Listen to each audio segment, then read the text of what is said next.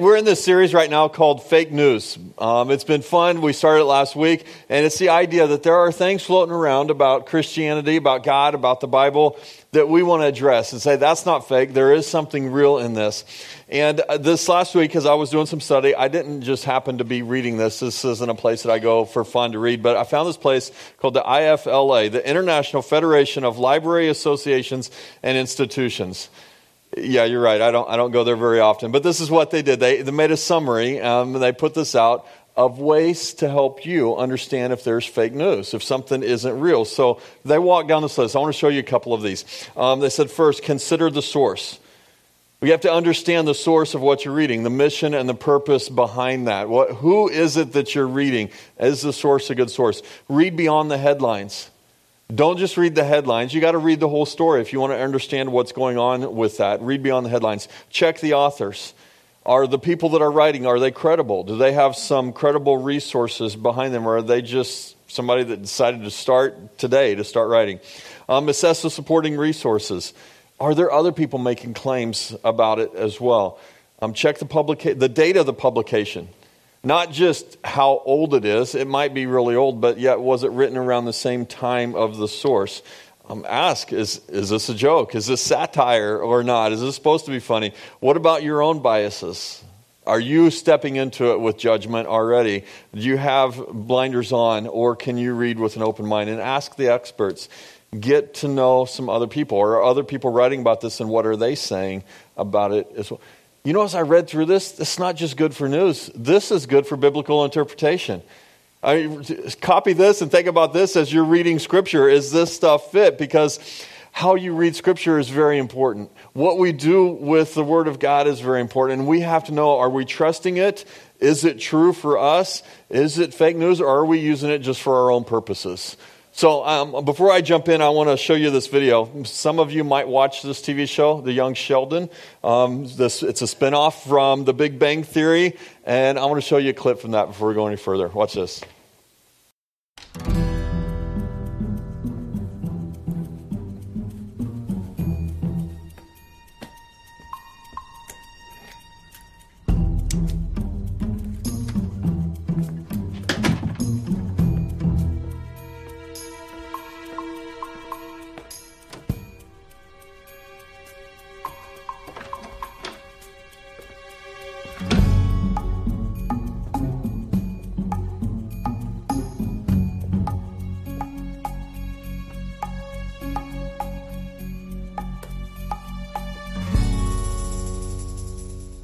You dirty bird.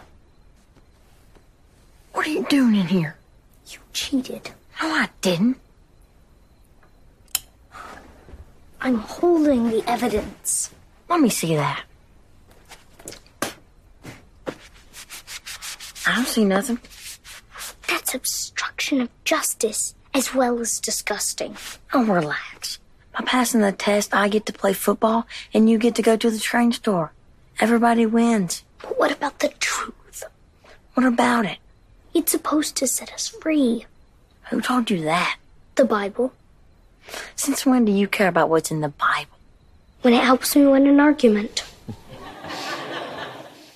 Since when do you care about what's written in the Bible, right? As long as it helps you win an argument, maybe then it's a good source of information for you.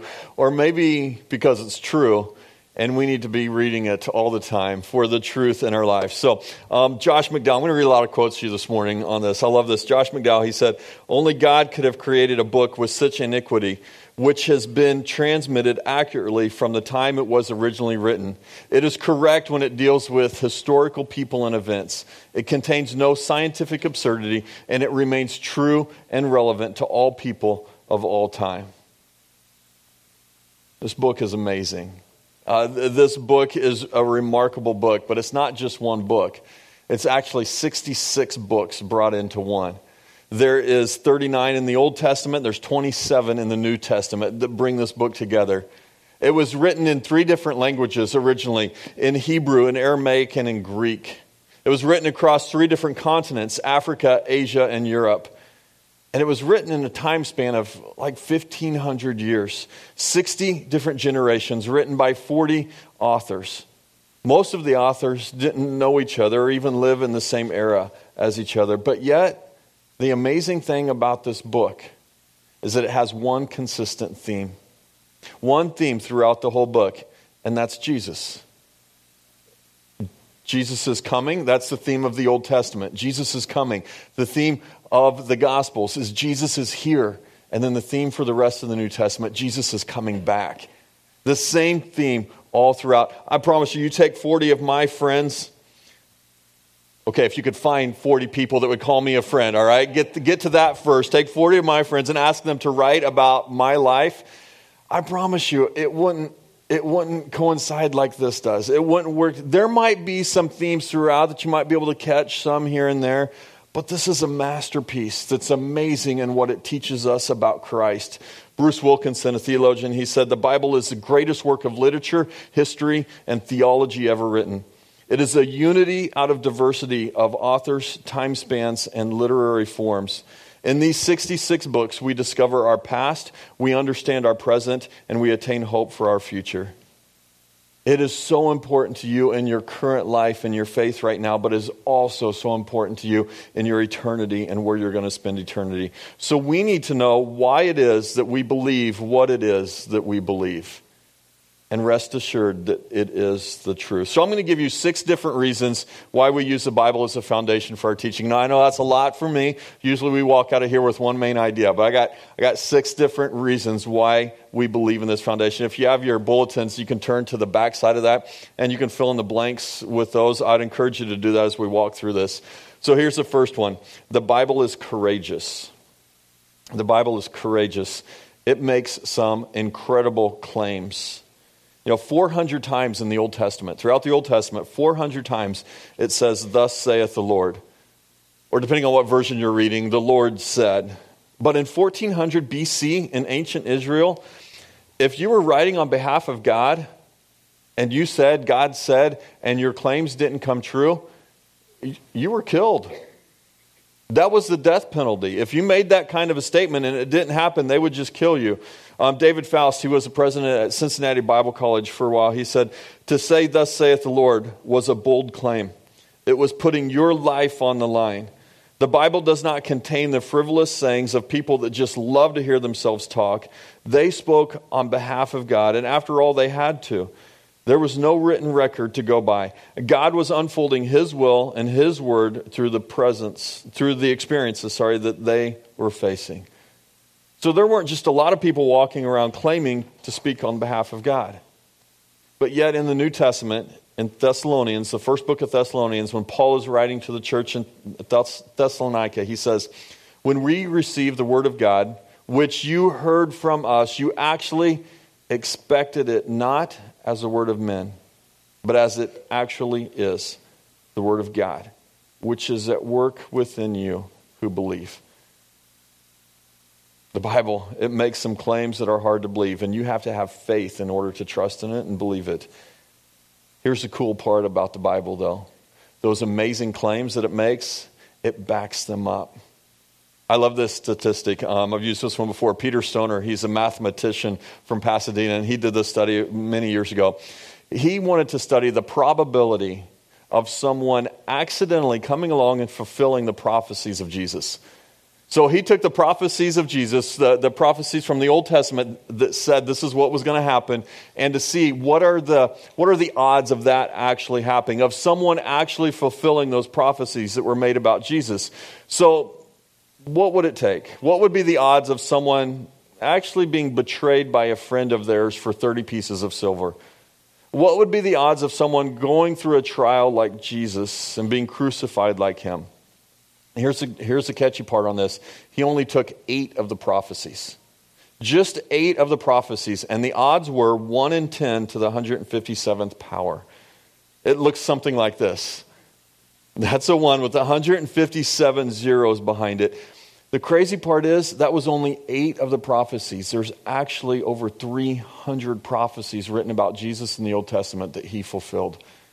So somebody had this big idea and thought it might look like this. If we were to take the state of Texas, and to fill it up with silver dollar coins, an inch deep, And then take one of those coins and put a red X on it and toss it out in the middle somewhere, in the middle of Texas. And then you were to fly over the state of Texas and jump out of an airplane, hopefully with a parachute on, right? And you were to fall down in the middle of this, reach down, and the very first coin you pick up is the one with the red X on it. Those are the odds of Jesus fulfilling all of those. And yet he actually did. It's a courageous book. But we also know this, it's also a historical book. We should read it also as a history book. We know that archaeologists, when they dig, they walk around with a shovel in one hand and a Bible in the other, because they trust in the accuracy of the history that it teaches. And for years it bothered people. There were many people that it bothered that archaeologists could not find the city of Sodom and Gomorrah. They searched all over for it. They said that it disproved the Bible, that the Bible was false because they couldn't find this place. Well, if you know much about the Bible in the Old Testament, you know why the city of Sodom and Gomorrah is nowhere to be found, because it's ashes. It was burnt to the ground by fire and brimstone, completely gone. But in 1964 to 1978, there was a group of people that found some clay tablets, 1,700 clay tablets that they discovered from back in that day. And there were all kinds of things on it. There was some scripture that was written out. There were some recipes that were written on these things. There was also some receipts, deliveries that were made to a place called Sodom, and gave us proof that there really was. You see, over and over and over again, there are discoveries that prove the historical accuracies of Scripture. Dr. John McCrae, he wrote, "Archaeology has not produced anything that is unequivocally a contradiction to the Bible. On the contrary, we have seen that there have been many opinions of skeptical scholars that have been codified into fact over the years, but that archaeology has been shown to be completely wrong." I want to read something to you. I'm going to struggle through it on a couple of the words, but maybe you'll find yourself in my own shoes with this and wonder that you've thought the same thing. So I want to read to you Luke chapter 3. Luke chapter 3 and verse 1, this is what Luke writes. He says, "In the 15th year of the reign of Tiberius, when Pontius Pilate was governor of Judea, Herod, tetrarch of Galilee, his brother Philip, tetrarch of Iturea, and Trachonitis and Lysianus, I think, tetrarch of Abilene, during the high priesthood of Annas and Caiaphas, the word of God came to John, the son of Zechariah, in the desert." Now, I know many of you, and if you're like me, you get to some parts of Scripture and you're like, I can't even pronounce these words. How am I supposed to keep reading? I don't understand what's going on. So you stumble through, and sometimes you give up. Sometimes you just keep reading and you make stuff up. But you have to ask the question, why? Why did Luke write this? Why did he write it this way? Why did he put all those names in there? Well, you see, back then they didn't have calendars like we have today. They didn't have a way of marking specific days. So the only way to tell when something happened was to mark history by saying who was in leadership, who was leading at the time. And I see this as Luke going to a great effort to pin a date and a time of his writings. And he's really begging us to come check out his accuracy. Come on, check me out. What I'm writing is true, and this is when it happened. Making sure that he wrote it just right so that we could check his accuracy. Ravi Zacharias, if you don't listen to this guy, you should. Great theologian, great person that understands and challenges me. He wrote this. This is one of my favorite sayings of his. "History is a vitally important feature, and in many ways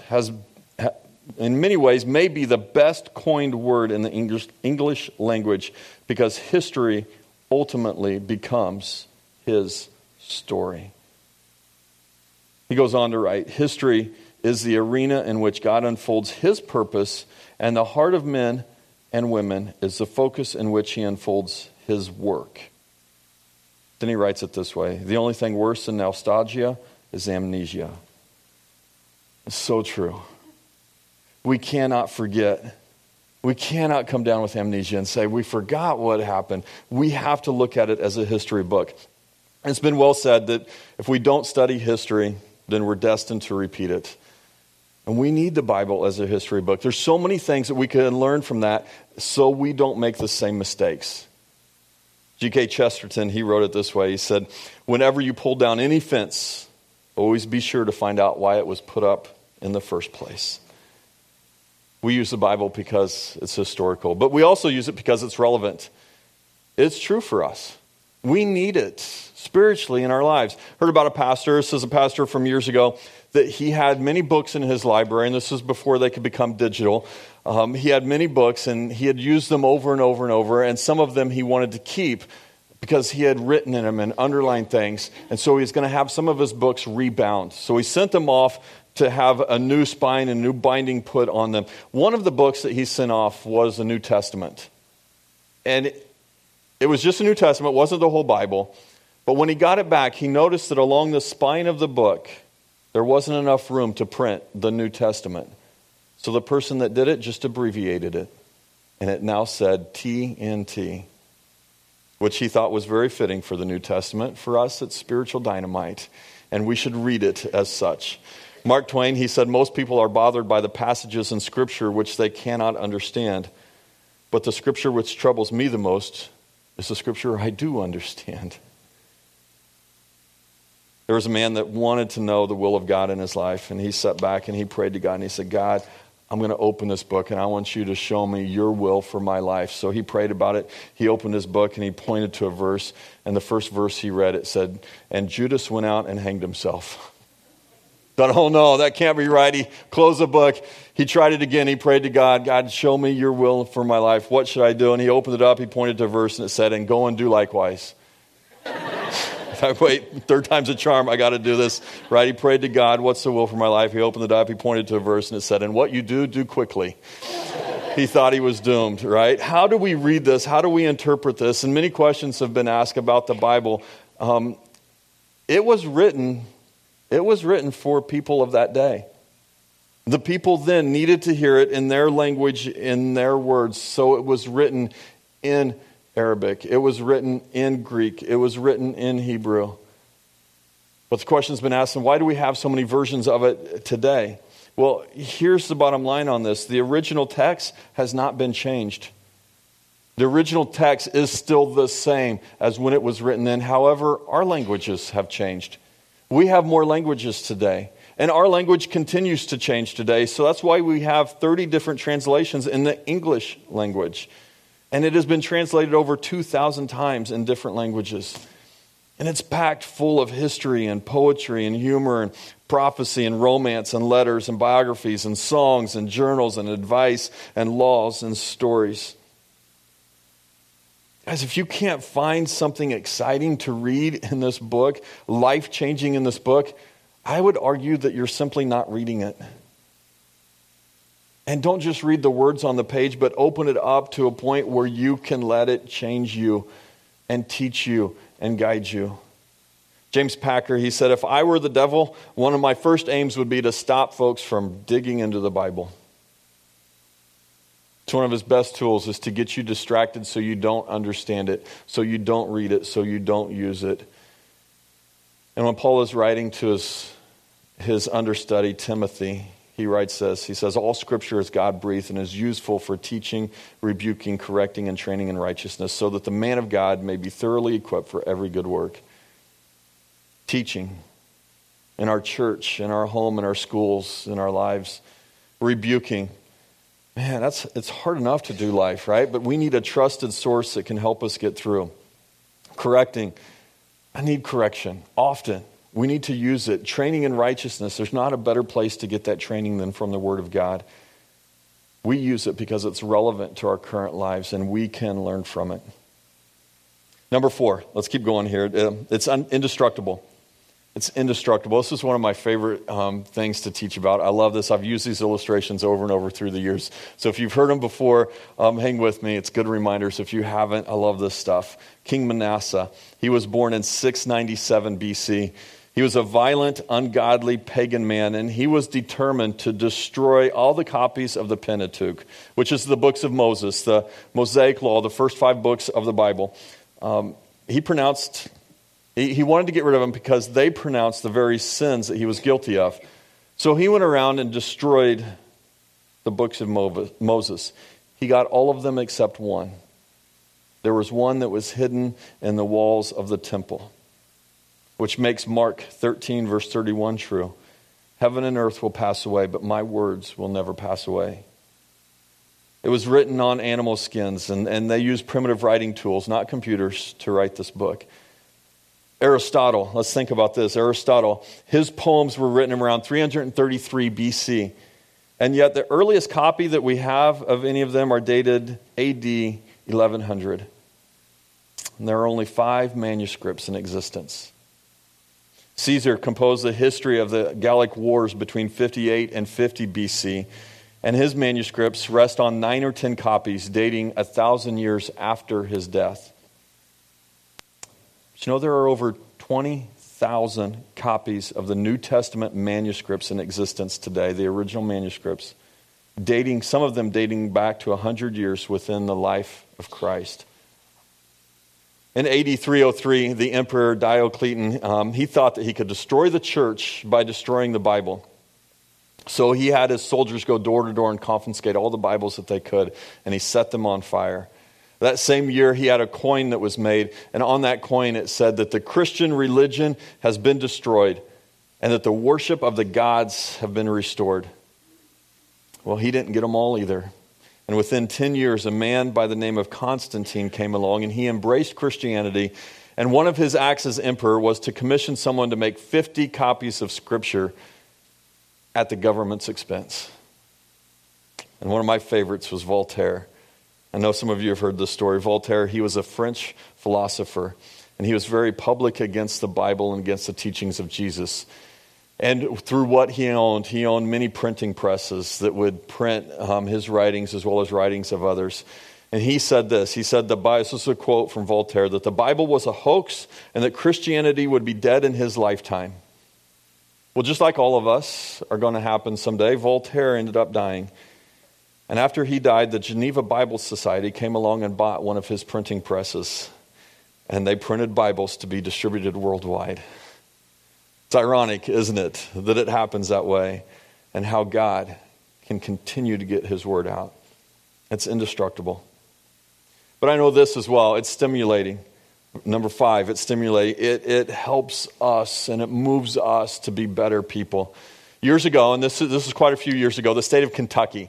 The state of Kentucky had a law that every classroom in its public schools had to post the 10 Commandments. Now, I know some of you are like, that is a while ago, right? So every school in Kentucky, every public school had to put the 10 Commandments up somewhere in each classroom. Well, the Supreme Court of the United States came along and they ruled against Kentucky. And they ordered them to take down all the copies of the 10 Commandments from the walls of the schools. And this is what they wrote about it. This is how they said it. They said, from the Supreme Court, they said, having the commandments on the wall may induce a student to read, meditate, and actually obey what is written therein. They were convinced that they were scared that the students might actually obey the 10 Commandments. But I like this. Let's take it a step further. The Supreme Court also is saying that they recognize that the Word of God has the ability to transform the character of anyone who reads it. Thanks for the endorsement. David said it this way, Psalm 119, I've hidden your word in my heart that I might not sin against you. What are you struggling with? What's going on in your life that you're trying to get through? What are you struggling on? Read the Bible. Put some of it to memory. And not just in your brain, but have it go to your heart. What happens when Scripture gets to your heart can be life-changing for you in a great way. It has caused the lives of others to change. Guys like C.S. Lewis, Josh McDowell, Chuck Colson, Lee Strobel. Guys that were completely against it. And they put it to the test and they studied it to the point where they said, we now believe. We are now motivated. It does. It motivates us. There was a lieutenant who went to his captain in the army and he said, Captain, I've tried to sell these soldiers that GI insurance, this life insurance that you want us to sell them, but no takers. I can't get them to do it. And the captain said, did you try and motivate them? Did you get them to buy in? He goes, I can't do it. The captain said, can I give it a shot? He said, please be my guest. So the captain stands up and says, all right, soldiers, for $20 a month, you can buy $100,000 worth of life insurance policy so that if you die, your loved ones will receive $100,000. Who's in? Nobody raised their hand. Nobody wanted in on it. He said, maybe you don't understand. Let me explain it to you in a different way. If you pay the Army $20 a month and you die, the Army has to pay your loved ones $100,000. So when we go into battle, who do you think the Army's going to put on the front line? Those who have bought the insurance or those that decided not to buy the insurance? And they all signed up. Psalm 42:1, it says, as the deer pants for water, so my soul longs for you. I think he's put something in us. There's something in us, in our hearts, that longs for and desires more than what we have in this life. And it's God. And this book is priceless. But yet there is a price to pay. If you don't read the book, it will cost you dearly. But if you do read it, it might cost you a little time. But the payout is amazing. And it's stimulating on so many different levels. It can cause you to do amazing things that you never believed you could do before. All right, let's go here. The last one, number 6. It's true. It is true. It's a true book. It's been tested. John 16:13, it says, when the Spirit of truth comes, he will then guide us into all truth. I like the way George Eliot said it. He said, the Bible just doesn't read like a lie. It's true. And it's not up to me, it's not up to you, it's not up to us to sift through the Bible and try and find the errors or mistakes. It's not up to us to cut and paste the things we like and we don't like. If so, that would make us, the reader, the ultimate authority. But I'm not the ultimate authority. God is. In Revelation 22, verse 18, says, if anyone adds anything to them, God will add to him the plagues described in this book. And if anyone takes words away from this book of prophecy, God will take away from him his share in the tree of life. It's not up to me to decide if it's true or not true. It's also not up to me to defend it. Charles Spurgeon, a famous quote from him, he said, the Bible is like a lion. Whoever heard of defending a lion? Just turn it loose, it will defend itself. So either this book is true from the very first verse to the very last verse, or it's not. And if it is true, then I don't want to believe anything else. And if it's not true, then you know what? I think it's worth the risk. But I believe that it is. And I also believe it only takes a little bit of faith to get there. And there's too much evidence to discredit the Bible. In fact, my understanding is I think it takes more to disbelieve the Bible than it does to believe in it. But whether you believe in it or not doesn't make it true. It's true with or without your faith. It's not up to you to make it true. It's true not because I say it is. It's not true because you say it is. It's true because God says it is. And this is why I love it, and this is why we use it for the foundation of our teaching. Because the Bible is courageous, it's historical, it's relevant, it's indestructible, it's stimulating, it's true, and it points us to Christ. It points us to a person, not a list of rules, not a list of things we need to know more of, and it's more than just a book of history. In John chapter 20, it says, Jesus did many other miraculous signs in the presence of his disciples, which are not recorded in this book. But these are written that you may believe that Jesus is the Christ, the Son of God, and that by believing you may have life in his name. You see, of all the things, and this list setting on me all week, it's more than just a list of what the Bible is, and we can try and make it sound great, and we can try and prove that it's true, but more than anything else, what I want you to hear is that it's a love story to you. And it's not some mushy, weird love story kind of thing. This is about the manliest thing you could ever come across. And it's from the creator of the universe writing something to you to prove how much he loves you and how much he cares for you. It's the greatest love story that's ever told, because God loves us so much. He says, you're not trapped in your sin anymore. There is a way out, and it's through his son Jesus, who has come to rescue you, to give you life. And that's the story that he is trying to tell us. I'd love for us to do this. If you don't know who that is, if you don't know who Jesus is, if you don't read your Bible much, if you don't know much about it and you want to learn, come talk to me. Let's figure out how we can help you grow in that. If you do and you're on that path, then keep going. Keep learning about God by reading your Bible. But if you would, let's stand together. We're going to sing together as we prepare our hearts for a time to remember what Jesus has done for us. Let's sing out.